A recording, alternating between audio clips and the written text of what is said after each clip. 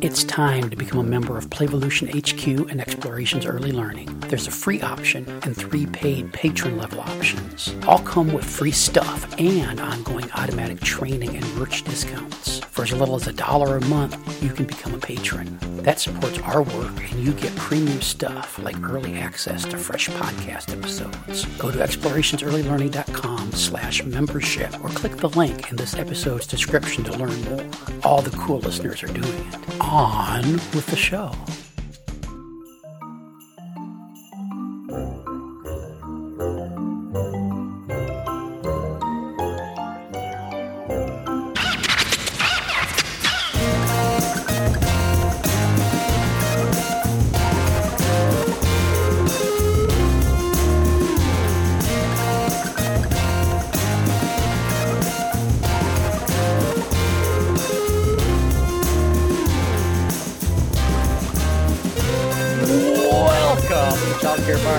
Jeff Johnson here, broadcasting live from upstairs studio. Over there, that's Nicole Halton. How you doing, Nicole?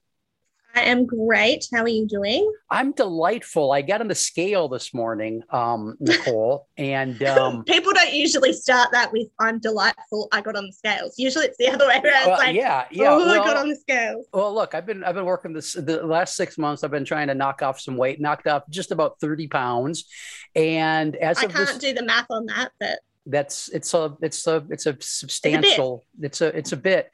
I finally today I weighed in and I've completely lost all the baby weight. And it has been 30 years since my son was born, and I put on sympathy weight with Tasha when she was that's only fair. Yeah. I figured I was doing my duty when she was getting big and balloon-like with him. And it's taken a little over 30 years to take it off. And so it was a big celebratory day here for me. So you're telling me I've still got a few years to wait then? Yeah, you don't have to worry. It's no big rush. Tasha took hers off a little bit quicker than I did. It didn't take her 3 decades. But look, I'm feeling pretty good. You got to feel good about the things you can feel good about. So that's right. Absolutely. Yeah. And I think it's the feeling good that's the important part. Yeah. So now I guess tomorrow I'll start trying to put it back on. I guess I don't know. You got nothing else to do. What do I do now? I'm at the limit. What do I do? Yeah. So I gotta have goals. And so I wanted to talk to you today about school readiness, which at least over here is a big thing for a lot of people. Oh, it's a big thing. Versus life readiness and what our job in early learning is. And I would make the argument that school readiness isn't such a big and important thing. First day of school, I mean, that's a day on the calendar, and it's a stressful, anxious day for kids and parents. And then it not for me. I waved goodbye. You just kind of waved goodbye. See you later. Were you taking the sad pictures to put on social media and first day of school type things? Yeah, no. I think I actually did get a little bit sad maybe with the 3rd child, and everyone thought that was strange because it's like, surely you should be like, oh yes, I'm finally, free. I can go back to work. I'm free between the hours of 9 to 3. But I got a bit sad with the 3rd child because I went, well, that's it. The days of small people at home, that's gone. And I mean, look, we nailed that though by going into lockdown last year and again this year. So I've got to relive that, having small children at home, and not sad anymore. Yeah, I didn't have to. the tears were unnecessary. Very unnecessary. So what am I trying to say? What is school readiness in Australia? What standards does a child need to meet to be legally allowed into school? They need to be the right age. That's probably about it. No, but seriously, there's a variation between the states with the age at which a child can go to school. So they need to be, in most states, they need to be enrolled in school by the time they turn 6. But that does vary. But usually by the time they turn 6, they need to be enrolled in the first year of school. But they can go in the year that they're turning 5, as long as their birthday is before the end of July or something. So this is in New South Wales where I am. So for all of my kids, they're at the start of the year. So they were able to go either when they were 4 turning 5 or 5 turning 6. But then for children who are born in the second half of the year, well, they don't have a choice. They need to go when they're 5 turning 6. So yeah, it's a bit tricky. But in terms of what is expected, so each of the state governments here kind of has guidelines around what they expect, and, you know, parental handbooks and things like that. And it really amused me quite a few years ago. I was doing some preparation for a workshop on school readiness, or as I like to call it, the transition to school, because there's going to be some kids who are never ready to go to school, and some kids who have to go whether they're ready or not. So for me, it was about talking about the transition to school. But when I was doing the research, I found it really interesting that our government in New South Wales actually, in their information for families and whatever, not once did it say that children needed to know how to read or to count to 10 or to write their own name, or, you know, all the things that people go, oh, they need to know that. They need to line up. They need to be able to sit still for a group time. You know, it didn't say any of those things. And I thought, isn't that interesting that, you know, our school system isn't actually asking for the things that we're saying are expected. So who's saying that that's expected? And I think it was a combination of teachers, individual teachers who wanted particular things. It was a combination of early childhood educators who believed it needed to be a certain way. And it was a combination of parents who had an expectation that it should be a certain way. And I think, you know, I just find it interesting that there is no real requirement, and there shouldn't be a real requirement. Like, you know, I've got all sorts of stories on this topic, but, you know, for me, my eldest couldn't hold a pencil when he started school. He couldn't, you know, he could recognize his own name, and he could, you know, get himself dressed and stuff. I was like, great, I'm happy with that. He went for so they do like a kind of assessment sort of thing, see where they're up to before they start. And so he went for that a few months before starting school.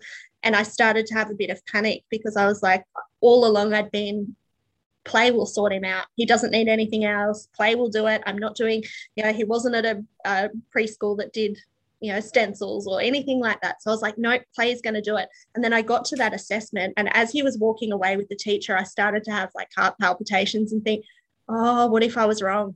What if I've got this all wrong? And what if he can't do anything? And what if he's going to get left behind? And that was when, you know, mum guilt kind of kicked in. And, you know, fast forward now like 5 years, and it's impossible to imagine that kid could never read or write or, you know, whatever. And I think it was all for nothing, that worry. How did that assessment go? Or did they come back and say, like, has this kid been living in the outback? They did come out and they said, he really needs some help with his pencil grip. And I'm like, yeah, fair enough. And probably his scissor skills. I'm like, yeah, fair enough. They're like, his name's not really legible, but he did make an attempt. I'm like, yeah, fair enough.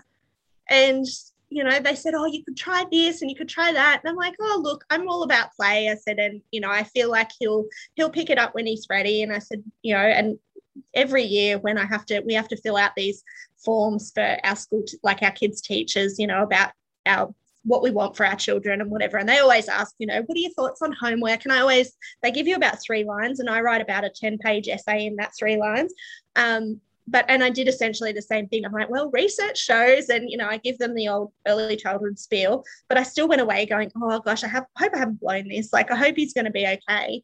And I reckon he was at school for about 3 weeks, and this kid was coming home reading and writing, and, you know, like, it just clicked because it was time. You know, he was older. He was nearly 6 when he started, so he was one of the older ones in his group, and it just clicked because he was ready. And, you know, I feel like it was the right decision, and it gives me so much more confidence. I mean, now he reads more than I read, and, you know, reads faster than I read, and, you know, like, he's a really kind of academically driven kid, but he didn't have that beginning, and it didn't matter. And I think I always make that point to people, not to say, oh, well, look, you know, he's so smart, because, you know, good luck to him. He might have been smart if he'd had that academic start, but he didn't have it. and he still did fine. And I think that's, for me, that's reassuring that he had play and play was enough. And a lot of, I mean, there's a lot of people won't accept or don't understand or can't believe that, and so there's this push, and I think it's probably worse here than it is there, this push towards the early academics and this grind towards the first day of school and school readiness, and you've got to be able to hold your breath for 15 minutes underwater. No, you got to be able to write your name, and you got to know the alphabet, and you've got to do this and you've got to do that. And it turns out that for a good percentage of kids, they just cognitively and physiologically aren't ready by that particular date on the calendar. And it amazes me that we're still stuck in that. And I think you're right. I think it is probably not quite as intense here. And maybe that's partly just our really laid back nature in general, that it's like, yeah, it'll be fine. The parents kind of go, oh, we could be doing flashcards and we could be doing, oh, no, we could also just go to the beach. Yeah. Like, we kind of just have a bit of that attitude, I think, that it's like, yeah, it'll be right. But I think there is still that push down where there's those high expectations. And I think for a lot of people, it comes at about 4.5, when they're like, oh my gosh, my child's going to school in 6 months. I need to jam everything into them now so that they'll be fine. And yet, I was reading the other day, and I can't even remember where I was reading it now, but I've read it before, but, the research that talks about how, where a child is at a certain point in time doesn't necessarily mean that they'll travel along that same trajectory, and that the child who was, sitting at a completely different spot can surpass them or catch up to them, or, it'll ebb and flow. Like, it doesn't always stay the same. So the child that can read at 4 and everyone goes, oh my gosh, my child can read and that's incredible, and, aren't they gifted, might still be reading at the same level by the time they're 8, and the children who weren't reading at 4 are reading at the same level as them at 8. It's like it catches up, and I think we waste so much time and energy trying to fill children with that stuff that we think they need to know and need to be able to do, and most of it's useless. Yeah, and the curriculum gets pushed down, and so we start expecting 3-year-olds to do stuff that 5-year-olds are doing, and it just becomes a stressful, anxious experience for everybody. And now that I think of it, over here, maybe this push towards academics and that rush and school readiness is based on the maybe it's not so pervasive. Maybe most families are more of the mindset like, yeah, it's going to be okay, until they start paying attention to the social media mavens that are preaching things, and the marketers that are trying to sell the workbooks for 2-year-olds, the school readiness workbooks and all that bullshit. So maybe the computer apps and stuff, the apps and games and things that are going to teach your child to read, and and it starts to put that fear into parents. And I always say to people when we do, I've done this training on school readiness and transitions and whatever with a lot of services. And I always say, because so many educators will say, oh my gosh, the parents are putting so much pressure on us to do, stencils with the children and to do, particular things with them and sit them down at desks. And, we're getting so much pressure from the parents. And I always like to say, I don't think that pressure comes from a place of, hey, you're not doing your job, you need to do it like this. It comes from a fear place of, I hope I'm doing enough for my child. I hope I'm doing the right thing for my child, because I think that's what, 99% of families just want the best for their child. They want them to be, happy and successful in whatever that looks like. But I think that then it plays on that fear, and it's like, well, now we have to make them do that stuff so we can kind of allay that fear and go, okay, we've covered the bases. They're going to be fine. And it's like, actually, they're going to be fine anyway. Yeah. And I think for a lot of parents, they want the best for their child. And the struggle is that they don't know what that looks like. Yes. And that's where it's up to us, in the profession, to be able to say, hey, you know what, it's going to be okay. Here's the research that shows that, even though your child can't read now and they're 2.5, they really should be able to read a novel by now. But even though they can't, by the time they get to this age, they'll be just fine. And I think showing families that sort of stuff in, simplified ways. You don't want to dump them with a, 45-page research paper. Yeah. But being able to break down little pieces of research or information that help to reassure families that, your child's exactly where they need to be. And, rather than worrying about whether they can count to 10 in Japanese or whatever, worry about whether they feel confident to ask for help or whether they can take themselves to the toilet. Or, there are kids who start school and they can't do those things. They can't get themselves dressed. They can't ask, for help if they need it. And so they'll sit in the corner of the classroom and just do nothing because it's like, well, I don't know what to do next. I think it's that showing families that value of, as you say, life skills rather than just being prepared for the first day of school, because the first day of school comes and goes. And, it's different. It is different. I think we have to recognise that school does look different to how it used to. And when I was in, it's kindergarten here, but like the first year of official schooling, so I was, 4.5, and we still had like rest time. Mm-hmm. We'd have lunch and then the teacher would turn the lights off and we'd all lay on the floor and we'd have a story. Some people might nod off and that was okay. And now it's like, that wouldn't happen. Yeah. It just doesn't happen. Were you going full day or part day? That was full day. Yeah, we did used to do a full day. And I mean, look here, I don't know what it's like there, but here the full days essentially about 9 to 3.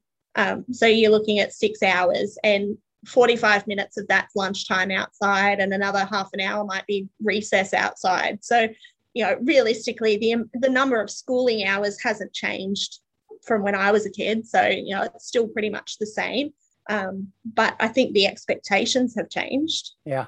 Yeah. Although it's starting to swing back. It is starting to swing back a bit more to play, like a lot more. There are a lot more schools that are starting to spend more time in the first year doing play rather than, sit down at a desk. For me, kindergarten was a morning thing, maybe 3.5 hours. We also had rest time long enough that most of us fell asleep. Yeah. And then there was snack time built in there. And I mean, I don't know. I mean, and then we played. I know there was a playhouse and there were big hollow blocks and there was at least one outside recess time. So, I mean, it was pretty much play and socialization. Yeah. And when I talk about, life ready, that social emotional part is the big piece there, because the skills kids are going to take with them all their lives. Now, there's plenty of stuff they're going to learn academically in school that they're going to remember just long enough to pass the test and move on to the next thing. Yeah. But the social emotional bits are things that serve us throughout our whole lives. And the more we can focus on that in those early years, the better foundation I think we give kids for everything else that comes in the next 70 or 80 years, because all the academic stuff needs that foundation of kids feeling safe and secure and valued and appreciated, and like they're part of something before they're able to relax enough to take learning risks to practice stacking blocks or engage in trying to figure out how to hold a pencil and make a little squiggle that's called a C. Or whatever it is. It's all about where they are emotionally and socially before they can get to that bit. And this rush towards the formal academics tends to, in a lot of settings, bypass that social emotional stuff. And so like Lisa Murphy talks about, you got a kid that can count to 100 in Cantonese and still can't buckle their own pants or get their shovel back on the playground. Yeah, exactly. And and it does children such a disservice. It's selling them short on what they are capable of, because we're so focused on things that, as you say, they're not going to matter. We do a weekly quiz with our whole family, like with my parents, and like our kids get involved and whatever. And obviously the 6 and 8 year old, can only contribute with some questions. It's a 100 question quiz. No, 90 question quiz. And they get significantly harder. So they're in blocks of 30. And it's interesting seeing particularly my 11-year-old participate. And he's a bit of a know-all. He knows everything. And he loves knowledge. He loves knowing stuff. But I think that's come about because he's been encouraged to be curious and to want to learn things. Whereas I sometimes will have a question come up and it's, something that I go, oh my gosh, I did this in ancient history in year 12. This was my subject. It was for our big exam. I wrote, a 25-page paper on it. I cannot remember, like nothing.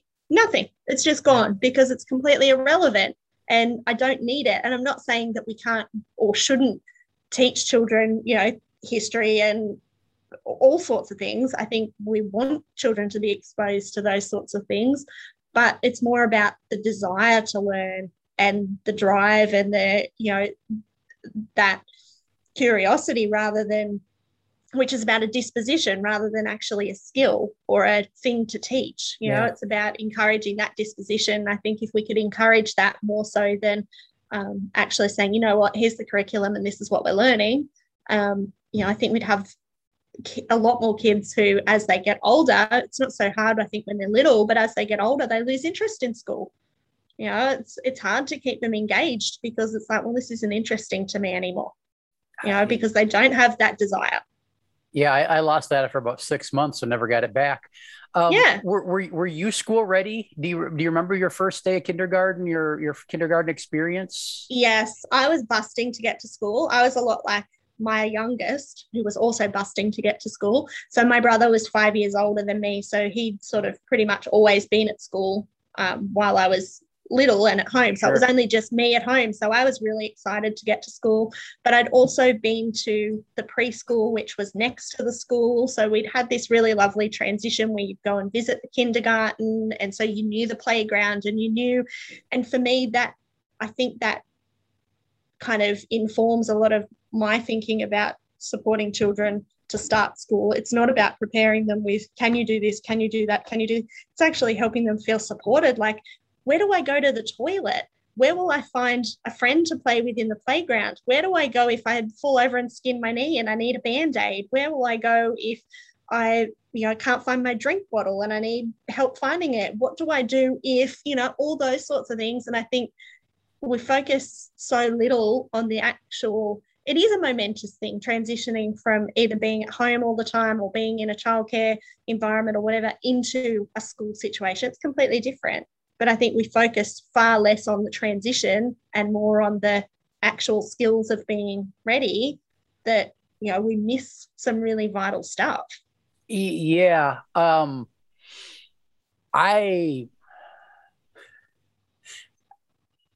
I didn't like kindergarten because it was entirely new to me. I didn't have a preschool experience. It was mostly me at home with my sister. And I mean, my mom did a little bit of babysitting through other kids around. So it's not like I'm growing up in a cave.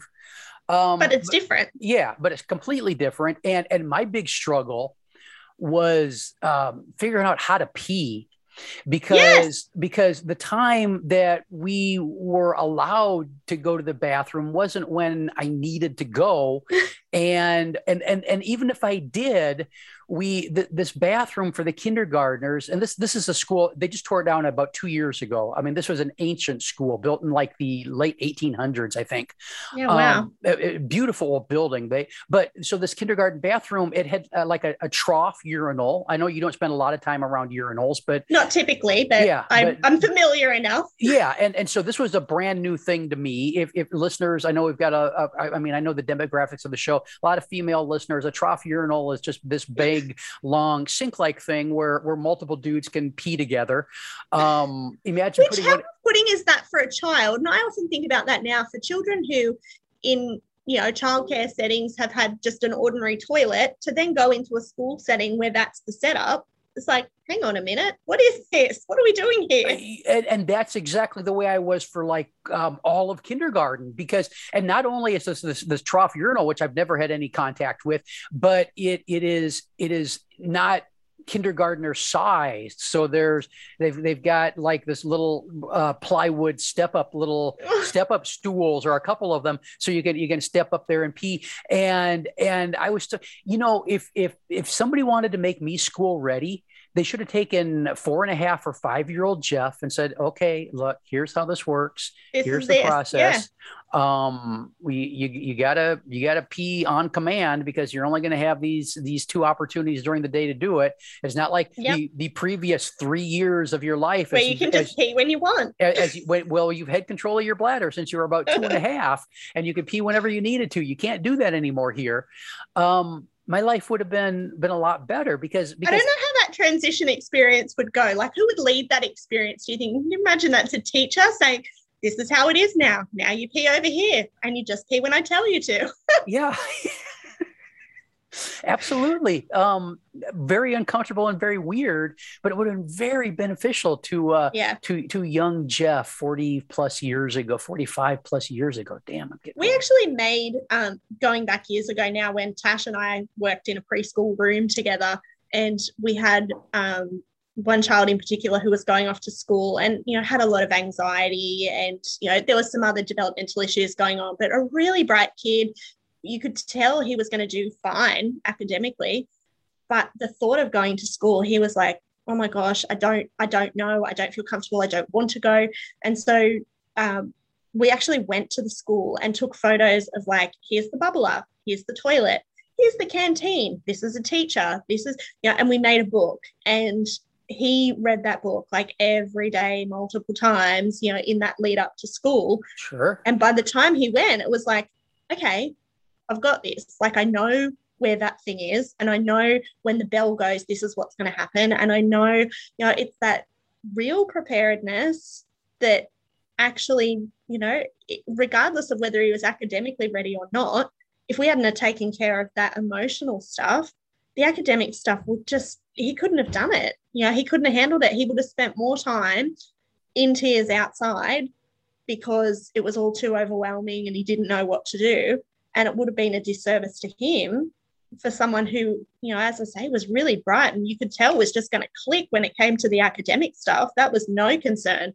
But if he didn't take care of that emotional stuff, and feeling socially ready, he would have really struggled. If only somebody would have made a book like that for young Jeff, because I gave up trying. I would just wait till I got home. Hold on. And I'd get home and I'd pee like a well-hydrated racehorse. Oh my gosh. If I made it. And I mean, there were some accidents in the kindergarten, and talk about embarrassing and talking about socially awkward. Yeah. And I got to tell you, that was probably contributed to setting my mindset about school for the next 50 plus years. And so the failure to make me school ready in the way that I really needed to be school ready, kind of failed me. And I think sometimes we need to ask the children, like the children who are going to school, what will make you feel good about going to school? Like, what are you excited about? What are you scared about? What do you want to know? What do you have questions about? I think too often it's like grown-ups take control of the whole process, and you'll go here and you'll do this and we'll do this and we do all the things for them. But I think we need to give them a little bit more power in that, and to actually say, what are you excited about? What are you scared about? I can remember, and this is not a starting school experience, but it's a funny one. I got to year 10, so I was about 15, I suppose, and doing workplace experience through school. And I decided to do it at my old preschool. And I did it at the school, but I got to go down to the preschool for a few days as well. And so the morning that I knew I was going to the preschool, I woke up in a cold sweat, and I had this big fear. Where on earth am I supposed to go to the toilet? Because my memories of preschool were that all the toilets were open. So there's just this empty, this big open bathroom with windows and no doors, and all these toilets just open. And 15-year-old me is panicking and thinking, oh my gosh, what am I supposed to do when I need to go to the toilet? Now, look, logical, almost 40-year-old me knows obviously there's a staff bathroom, but 15-year-old me didn't click. 15-year-old me was like, man, I'm not prepared. I don't feel comfortable. And I think that's what happens with children. If they're not prepared and they don't know what to expect, it's like those moments of panic where you think, oh my gosh, what's going to happen? And it makes it far worse than it probably needs to be. So yeah, I think it's just that supporting children and knowing what would make them feel comfortable and what they're scared about and what they're excited about. And, I don't know. I feel like we've bonded a little bit over our childhood inabilities to know where to pee. That's delightful. You're talking a little bit ago, we talked about parents and educating them up and that kind of being part of our job and not wanting to throw a 40-page thing at them and that kind of stuff. And so before we wrap up, I just want to throw the terminology I like to use for that is sushi learning, these little bite-sized bits of information that we can give parents, the things they can consume in one bite. And that's things like, you post, if you've got a social media feed for the families, you post that one picture and then you spend no more than a sentence and a half explaining what's going on. It looks like they're just covered in mud or busy with the Play-Doh or the tape or the scissors, but then you spend a little bit of time explaining how this activity is getting them school ready. And those little bite-sized bits are things that the parents can consume. And you might need to start feeding them those when the child is 8 months old or younger. I think when you start that early, it just becomes expected then. Families start to expect it and they feel more comfortable so that they don't get to kind of 3 or 4 and start to panic. They already know, hey, these people have got it. They know what they're doing and I can see, how my child's developing and, and I think I love the term sushi. Sushi learning is great because that's it. You just need to give them those little bits that provide enough food for thought that's like, oh, okay, yep, I feel good about that without being overwhelming. Yeah. And then I think the other thing programs can do to be a little bit more supportive is from the very beginning, and maybe this gets built into handbooks and the onboarding process when they enroll families, talking about our main focus isn't school ready. Our main focus is life ready, because that takes the focus off of that first day of school and the academics and puts the focus on the social, emotional, and the relationships and the long-term benefits of the things kids are going to be doing in an active child-led play-based program. I've actually got something from a service here in Australia who in their parent handbook, and I always say that to people, you need to be really clear with people up front. Like, this is what we do here. We don't do worksheets and we don't do sit down and learn your alphabet and we don't do blah, blah, and blah. But this is what we do instead. And this is how that helps. And this service actually, it kind of did like a frequently asked questions kind of thing and just answered it. And, one of them was like, when will you teach my child to read? And their answer was, we won't. And then went on to, but we will, support language and literacy through, X, Y, and Z. When will you teach my child maths? We won't, but we will, and it was really clear. And I think the clearer we are with families from the get-go, I think you set up an expectation that actually this is just how we do things here. And I think we're lucky here in Australia, our national, so we have a national curriculum for early childhood services. The national sort of guidelines actually are about play, and they really recognize that. Now people can interpret and misinterpret that in different ways, and people will definitely still twist it and still be able to say, oh no, sitting down to do a worksheet for 45 minutes, that's play. It's like, no, it's not. But I think having that support is helpful, being able for us to go back and say, hey, this document is our national document and it supports play. Like it's all about play. So I think that makes a difference. But just being able to be upfront with it from the beginning, I think is vital, because parents they're always going to ask, they're always going to have that fear that my child's not ready and what are you doing, how are you helping, what am I paying you for, kind of thing. And I think we need to be clear about that. Anything we can do to turn down that flame of fear and panic that parents find burning under their posteriors when it comes to their child's future can be beneficial, I think. Any other thoughts on this one before we wrap it up? I mean, I could talk on this topic for like days and days and days. So I think we're best to wrap it up. Well, that's what future episodes are for. Hey, listeners, this has been the Child Care Bar and Grill podcast. We appreciate you listening. We appreciate you sharing the show with friends, enemies, strangers. All of that benefits us because one or two of them might click over and give us a listen. If you need more Nicole in your life, go to inspiredec.com and click around. If you need more me in your life, go to explorationsearlylearning.com. And to make that even easier, there are links in the show notes. So you could go onto your computer device that you're listening to this episode on, click the link, and poof, you're there. We'll be back soon with another episode. Thanks for listening. Bye-bye. Bye.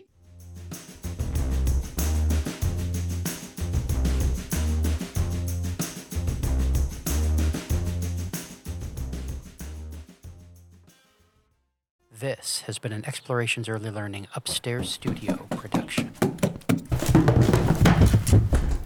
Oh.